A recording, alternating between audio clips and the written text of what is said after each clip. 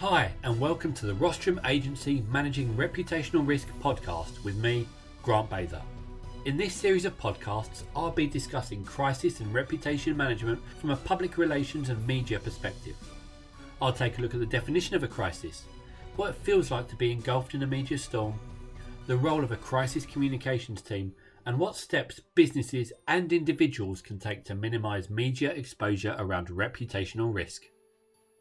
Each episode, I'll be joined by guests who will give their unique insight into managing reputational risk. And of course, I'll give my take from a PR perspective. Having started my career as a journalist before becoming a company spokesperson and PR professional, I've seen all angles of a crisis. So join me and my guests as we delve into the issues that play into managing reputational risk. I'm joined by Mark McGregor. Mark has worked in communications and politics for over 30 years, including as Chief Executive of the Conservative Party. In addition to his political career, Mark worked for Philip Morris, the world's biggest tobacco company. In this episode, we examine the need for reputational credit and discuss how organisations can learn from politicians, and much more. Thanks for joining me today, Mark. The question that I ask every guest on this podcast to kick things off is, how do you define a crisis? I think the first point to make is that you don't. Crises come in so many different forms and shapes and sizes for almost every organisation. And my observation, having worked and advised with companies, businesses, and politicians, is it's often things that you don't really plan for. It's often small things that trip you up and can have the kind of biggest impact on your reputation. And in truth, everything you do has to be looked through the reputational prism. And I think sometimes companies focus on the kind of big announcements they make, the new product launches, new services, their financial results. But actually, it's often the smallest things, something that no one is really paying much attention to, that actually causes them most angst. And certainly, we all know the truism that once your reputation is damaged, it's incredibly hard to rebuild trust. And so actually, in some ways, in organizations of every shape and size, you do need to make sure that you have a focus on everything. And I guess the trick is, how can you bring that outside the business view into the organization? How can you ensure that you see things how the outside world will see it? And I think that's one of the biggest difficulties for companies, is they're so, they're not even that focused on their opposition and their competitors. They're so focused on what they're doing, they sometimes forget to think about how their actions might be seen by the outside world. Definitely. It's something that I ask the companies that we work with at Rostrum, is part of this horizon scanning. So see what the regulator's doing, see what competitors are doing, see what the general landscape is, and then take a 3-month analysis on that. And every 3 months you have a key set of people that meet up and go, this is what we've seen from the economy, this is what we've seen from others in our industry, this is what we're seeing on social media and the trends, this is what we're seeing on coverage, this is what our competitors are doing. So taking all that information and distilling it and going, and this is why it's important for this organisation. Exactly. And I think having that outside the organisation view is important. The other thing that I think consultancies bring is, because they work for organisations and businesses in different sectors, you can sometimes learn great lessons about what has worked or not worked so well, not from businesses in your own sector, but from those outside. I mean, I remember the time, just as an example, go back 6 or 7 years, where technology companies, Google, Amazon, Uber, were the government rolled out the red carpet to them. They presented the great saviors, and the reputation of tech companies at that point was probably an all-time high. Roll forward 5 or 6 years, that position is most definitely not the case. And if you see things like the online safety bill, which is going through Parliament, that is a reaction to all the various issues and reputational things that have affected technology companies. So it's not a static either. That's the important thing. You might be a company that's in a sector that's actually pretty well regarded. Take pharmaceutical companies at the moment. But that hasn't always been the case, and two, that may not always be the case in the future. The other thing, I guess, point that's worth making is that the word crisis and the word unprecedented are much overused. And sometimes when you're under the kind of media eye or the tension because of something you've done, it can kind of feel as if the whole world is looking at you. And believe me, they're probably not. It might feel like that. And so it's worth just making sure that you put things in proper perspective. It doesn't mean you don't need to take the right steps to address those issues and to take them seriously. But sometimes I think it's very easy to get things out of proportion and to think that actually you're under much, much more scrutiny and much more hostile scrutiny than anyone else. I mean, and the fact of the matter is that all corporates, all businesses are under greater scrutiny than ever before. I mean, social media makes that incredibly easy to do. If you've got a problem with a service or a product, you just post something online and there you have it. But I think that's a more general trend that there's been over, my kind of political lifetime, so 20, 30 years, corporates, big businesses are now much more people are much more willing to criticize them than they might have been a few decades ago. That it's you don't hear the word captains of industry anymore, and just as people are much more cynical about maybe politicians and the media, the corporates are under the same level of scrutiny. Definitely, I've certainly seen it. On your point about social media, it's very easy for someone who is dissatisfied with a product or a service to go straight to that organization, but not just go straight to the organization, but to copy in a journalist. So the journalist has a story right there in front of them. Customers are now that gap between the journalist and the organization, which, as you said, kind of 10, 15 years ago, probably wasn't the case. Yeah, I think that's absolutely right. I guess that the only counter to that is it's also important to put social media into perspective.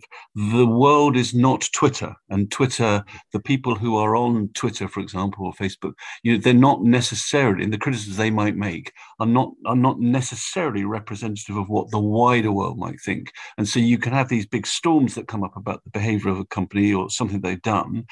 You just need to sometimes take a step back. I guess my experience is that people are more reasonable about their expectations, both good and bad, about companies than they're sometimes given credit for. Sometimes the whole world is against companies. No, they're not. They buy their products. They buy their services. Yeah. They buy into big brands, and so sometimes it's easy when you are in the middle of one of these storms, kind of easy to take what you see on Twitter and confuse that with what everybody thinks. And so I do think and again, that's about trying to put things in proportion. It doesn't, of course, mean that you shouldn't take the right steps to put right whatever you've done wrong. As you said, there are plenty of examples of companies that made a mistake, they apologize, but they actually put in place the steps to ensure it doesn't happen again.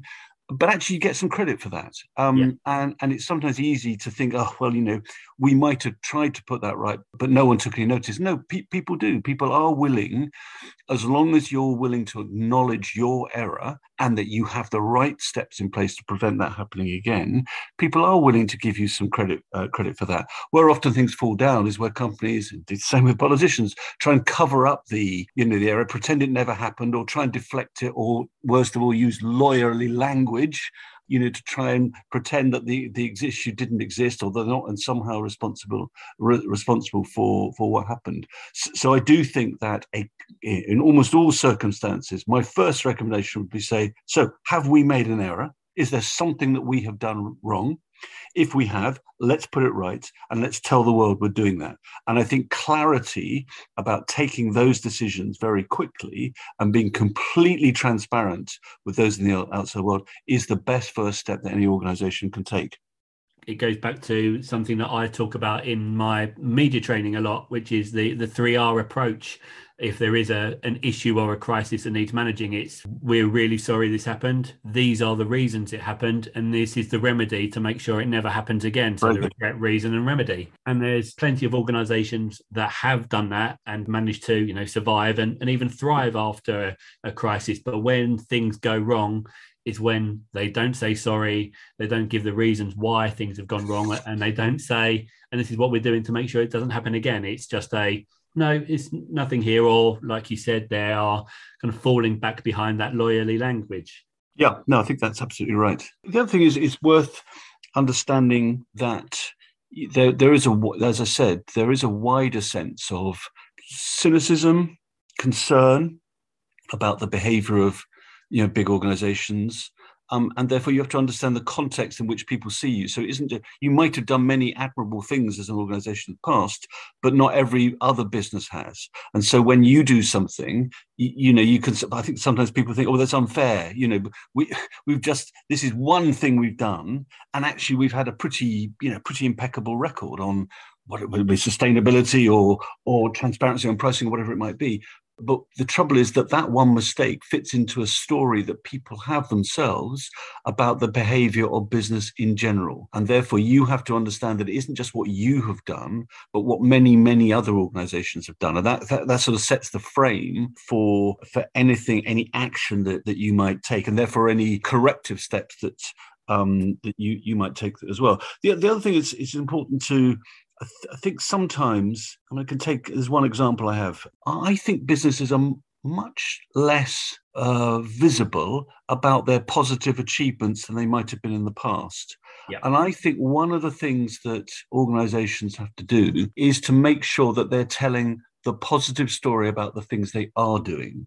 And sometimes, particularly actually where perhaps their sector or their business has taken a hit, the natural reaction is to kind of go and hide under a shell for a long time. I sort of think the opposite. You've got to try and build up what you might call reputational credit by doing things in a bold way, telling the story to the outside world, but actually focusing on the good that you are doing. Because otherwise, the only time you're visible is when inevitably mistakes are made in almost every organization. The only time you're then visible is when something goes wrong. And I think you have to try and find a way to get on the front foot about the good things that the business does do. And of course, that is difficult because, to take the old adage, bad news is news and good news isn't news, it's actually quite difficult to generate media coverage. But of course, you do now have your own channels in where you can talk to the outside world, so directly itself on social media. So I do think there's greater opportunity now than perhaps there might have been in the past to tell your story. But I think if you don't do that, if you sit quietly in a corner and hope that no one ever looks at you, you're not building up that reputational credit so that when something does go awry, that you're in a position to put it in the context of all the other things that you've been doing. Definitely. And I'm drawn to that phrase, reputational credit. And from your time at Philip Morris, it must have been quite hard for that reputational credit. Basically, how do you positively promote the reputation of a company that has a negative reputation among the wider public? Aren't you already on the back foot being involved in tobacco? Yeah, so look, Philip Morris International, the world's biggest tobacco company. The reason I actually joined them was because they had a chief executive who set a new course for the business. He decided they wanted to go smoke free, to move out of cigarettes into alternative products like e-cigarettes and heated tobacco. And I thought, well, it's almost like the ultimate reputational challenge. But you're right that that sector has because I did some comparative research, that sector has the lowest net favorability of any part of sort of British business. So when I arrived there, I think it was a net favorability of minus 67%. Wow. And if you think about politicians that have been unpopular, Jeremy Corbyn at the last election, he might have been unpopular, but he never quite approached that level. So you're right in a way that it's very, very hard to make a case that business, and indeed all businesses in that sector, are doing anything positive. In truth, there is an opportunity if you say that we are committed to, in that case, exiting the cigarette market. There is actually a case, you can certainly make that statement and have that as an ambition, but in order to sustain the view that you are credible, you actually then have to live up to it. So you have to have a plan to deliver that. It's all well and good saying, yes, we'd like to no longer be selling cigarettes, for example, but unless you're actually able to demonstrate how that's happening, it's just more warm words. And it's words like that which, I think the public are incredibly cynical about. But there are other examples in other industries. You think about what's happened with energy companies like BP and Shell. They have committed to moving towards net zero, towards renewables. Car companies, many of them have given a specific date now where they'll stop selling anything other than electric cars. So I think there are industries that have recognized that they have reputational issues, often to do with what they do as a business, and that therefore there is a way of fixing it. But it isn't about designing some nice words or some pretty logos on a website. It's about taking steps that demonstrate that the harm that your business is doing is being corrected, or that you're moving away from one thing to another. Because fundamentally, it's not about a sort of PR spin. It's not about a communication strategy. It's about a business strategy. And that's sometimes the thing that, for those kinds of organizations, they have to understand that you're not going to write your tarnished reputation simply by saying the right words. You have to take the right actions as well. Definitely. I dealt with an organization and they were massive on talking about diversity and helping promote diversity. And I flagged them on their look on their website, and their team was not diverse at all. So it's about talking the talk, but walking the walk as well. And I think that customers are looking at mission statements now by organizations a lot closer than they were 2-3 years ago, and going, okay, this all makes sense. How are they going to do this? And like you said, it's about giving that credibility and showing exactly each step of the way, this is what we're doing to achieve net zero or to move away from tobacco. It's giving the customer and the investors clear signposts as to how they're going to achieve what they want to achieve. Let me give you a practical example. So when I was working at Philip Morris International, we actually ran a stop smoking campaign called Hold My Light. The first time any of the, for obvious reasons, a tobacco company had run a stop smoking campaign. Of course, the opponents of the tobacco companies were very critical of it. How can you possibly do that? But again, what I found fascinating was we did some consumer research afterwards about people who'd seen the campaign. We showed them clips of some of the interviews that we did and some of the material on the campaign website. And what I found fascinating was that they gave much more credit to the organization, to that company, than the critics would have hoped. It was sort of okay that the attitude was, okay, we may not believe that they are genuinely going to go smoke free, but we should at least give them the chance to prove if they're doing that or not. That they were actually willing to take the first step to accepting that perhaps the company could stop doing this one thing and move into alternative products. They didn't, they weren't simply saying, "Oh yes, I absolutely believe them 100%." But what I found interesting is how much more reasonable they were in their willingness to accept, okay, they've taken the first step. I'll believe them more if I can see future steps in future. I think if you're a BP or a Shell or Volvo or any of the big car companies, for example, on net zero, I think it's very easy for them to sort of sit there and say, well, almost whatever we do, we're going to be criticized by the environmental groups, and to think, we don't get any credit. Yeah, but that's not the same as the wider public. I think the wider public do think that companies like that are taking steps. They may want them to go faster, but they do understand they're taking the steps in what might be seen to be the right direction, and that therefore they are going to give them some credit for that. And that's why I talk about separating out kind of what you might call activist Twitter, that isn't going to like you whatever you do, and the kind of real world where people are more reasonable. They are willing to accept your that you are head in a particular direction, and if you continue to do that over a period of years, you will, again coming back, you will build up your reputational credit, and the people. But on the other hand, also, if you set out a particularly bold ambition and then it turns out that somewhere in your organization you're doing the opposite, that's where you run into trouble. And that comes back to the point about if you set if you've set a big change in your organization, you better make sure that every part of your company understands that and is pointed in the same direction. Yeah, it's another point I'll make in the media training is making sure everyone is on the same page, talking about the same things, and everybody in the organization, down from the receptionist to the chief executive and everyone in between, knows exactly what direction the company's going in, what they want to focus on, and why they're focusing on it. Exactly. I mean, it's the old apocryphal story of JFK going to NASA, isn't it? And he allegedly met the janitor and said, hey, what do you do here? And he says, I'm helping put a man on the moon. And when you're changing your reputation, that's what you want to take a car company. That's what you want the engineers in the car company to say. We're moving to all electric vehicles. I think that's also an incredible challenge because, of course, you have people that have often worked on those other things for decades, and so actually they have a sort of emotional commitment. It's a big job, whoever's the CEO, to actually persuade people that this isn't just something that's good for the outside world. Ultimately, it's good for that company. It will be better for everyone who works there if they shift their reputation, if they shift their product or service portfolio, because it will actually put them in the best place to be a successful company, not just next year, but 10 or 20 years' time. Yeah, it's all about future-proofing the organisation.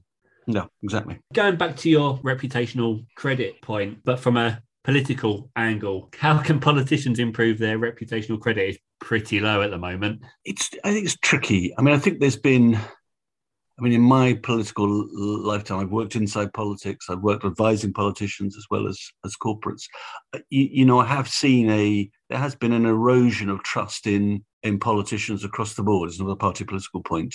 People have very little faith in politicians' willingness to make commitments and then deliver on them. But again, it's sometimes easy to get that out of proportion.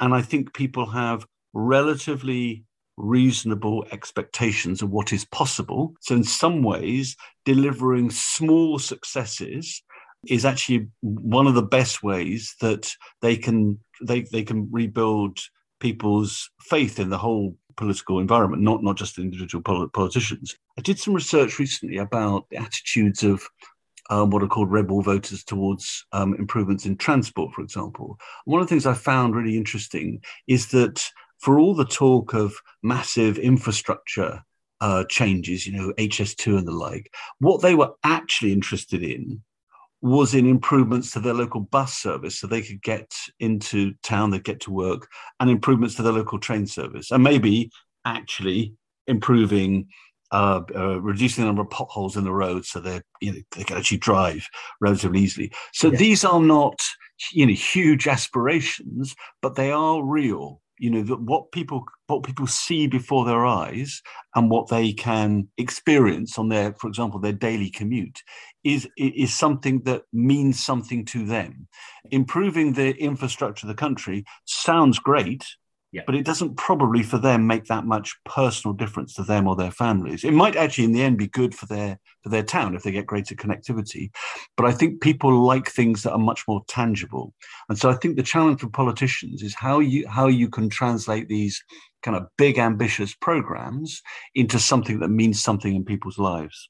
And of course, that does have lessons for corporates, because often, again, big companies have a way of talking about what, the number of jobs they want to introduce if they're expanding across the country. But the real trick is to say, well, how many are there going to be in Rotherham? How many will there be in Ramsgate? How do you translate those big aspirations into something that it may only be 10 or 20 or 30 jobs locally, or it may only be some new venture that you're creating there. Yeah, but that's what means things to people who live in those places. Yeah, and to go on that real and tangible element, I guess that's part of what has got the current government in trouble, because of these allegations of parties and things like that. They are real things and tangible. These are the things that the general public at the time were strictly advised against doing, and as a result are, as you said, kind of amplified because they are things that shouldn't have been done and have been. So I guess that reputational credit that may or may not have been there already has been further diminished. Yeah, I think that's probably right. The other point I wanted to make is just about, people might think this is an odd statement, but are there lessons that corporates can learn from politics? And I think if you went back 20, 30 years ago, in terms of marketing and comms, I'd say no one in their right mind would have said that politicians were better at communicating. They were better at running high-profile communications, advertising campaigns. I'm not sure that's true anymore. Some of the most successful political campaigns that have been run over the last 4 or 5 years, the one thing that's clear is that a huge amount of research was done into what would be the most appealing messages. Yeah. And then the framing of the campaign was done in a, hugely, you had to recognize whether you like the characters or the campaigns involved. They were done in a hugely effective way. So, get Brexit done at the last election, make America great again, let's take back control. These are all hugely emotional and effective campaign slogans under which were very effective. I mean, they all won. And so in a way, sometimes when I look at corporates, I find that a lot of their campaigns don't have that, that clarity of purpose. Yeah. They don't have that sharpness of message. I mean, obviously, there's an advantage in a political campaign because it's a moment in time. The media do a lot of reporting about it. There is an end date to it, the election, and often it's a pretty binary choice. But I do sometimes think that there are lessons that corporates could learn. I mean, acknowledging perhaps privately that there are some lessons you could learn in how to communicate effectively, and a lot of that comes back to, can we define what we are trying to do as a business in a very clear way that people will understand? And can we then have a sustained campaign over probably many years to ensure that that our customers and potential customers and partners and suppliers actually understand that that's what we're doing? Yeah, it goes back to your earlier point of shouting about the good stuff. Yeah, exactly. I think that's right. And there are organizations which have become much more, cowed is probably too strong a word, but much, much more cautious. I've got one final question for you. Again, I ask every guest, is that what steps can individuals or organizations take to mitigate and minimize their exposure to these negative reputational issues that can and probably will occur at some point? The absolute most important step you can take is understand what your current reputation is. That's the first step. If you don't know where you stand against your direct competitors and against other businesses and other organizations, then I think it's very hard for you to make the best decisions about how you react to any crisis. The second is that first instinct, if something goes wrong, should always be to understand how the outside world sees it. And if you've made a mistake, to apologize. Yeah. I think the instinct of most companies when something happens is to deny it, or to pretend it didn't happen, or to somehow try and shuffle away and hope that it gets ignored. So I think the principle of thinking when something comes up is to think, have we lived up to what people expect of us? Have we lived up to that? If we have not, is there something we can do to apologize and to put it right? And it doesn't mean that you have to apologize for everything, but it does mean that at least should be one of the things you think about first. And finally, I think it's hugely important to understand that a company's reputation is in the end all it has. Companies that have tarnished or trashed reputations don't tend to succeed for very long. And the brands that will succeed over 10 or 20 years' time will be the brands with the best reputation. You take Apple as a good example. So I do think that having in your thoughts not just how do I deal with crisis, but how do I build up reputational credit by telling the world the story about the good we are doing as a business, up for ourselves, for our customers, for our suppliers, for our partners, whoever it might be, is incredibly important. And even if you only get the chance to tell that story through the occasional media interview and through your own channels, it's okay. You can't expect, when the world has many other probably more burning issues to cover, this to be on the front page of every newspaper. But I think if you don't tell your story, no one else is going to do it for you. So I think finding a way to talk about the positive good that your business does, which every CEO must think, should be front and foremost of how you think about presenting yourself to the outside world. fantastic, absolutely brilliant points. I really love the phrase, the reputational credit, and we'll definitely be using that in the future. So thank you so much for your time today, Mark. It's been absolutely fascinating, and hopefully have you on again soon. Okay, thank you so much. I thought it was good fun. And that's the end of this wide-ranging episode of Managing Reputational Risk. If you enjoyed this episode, please remember to like and subscribe, and we'll see you soon.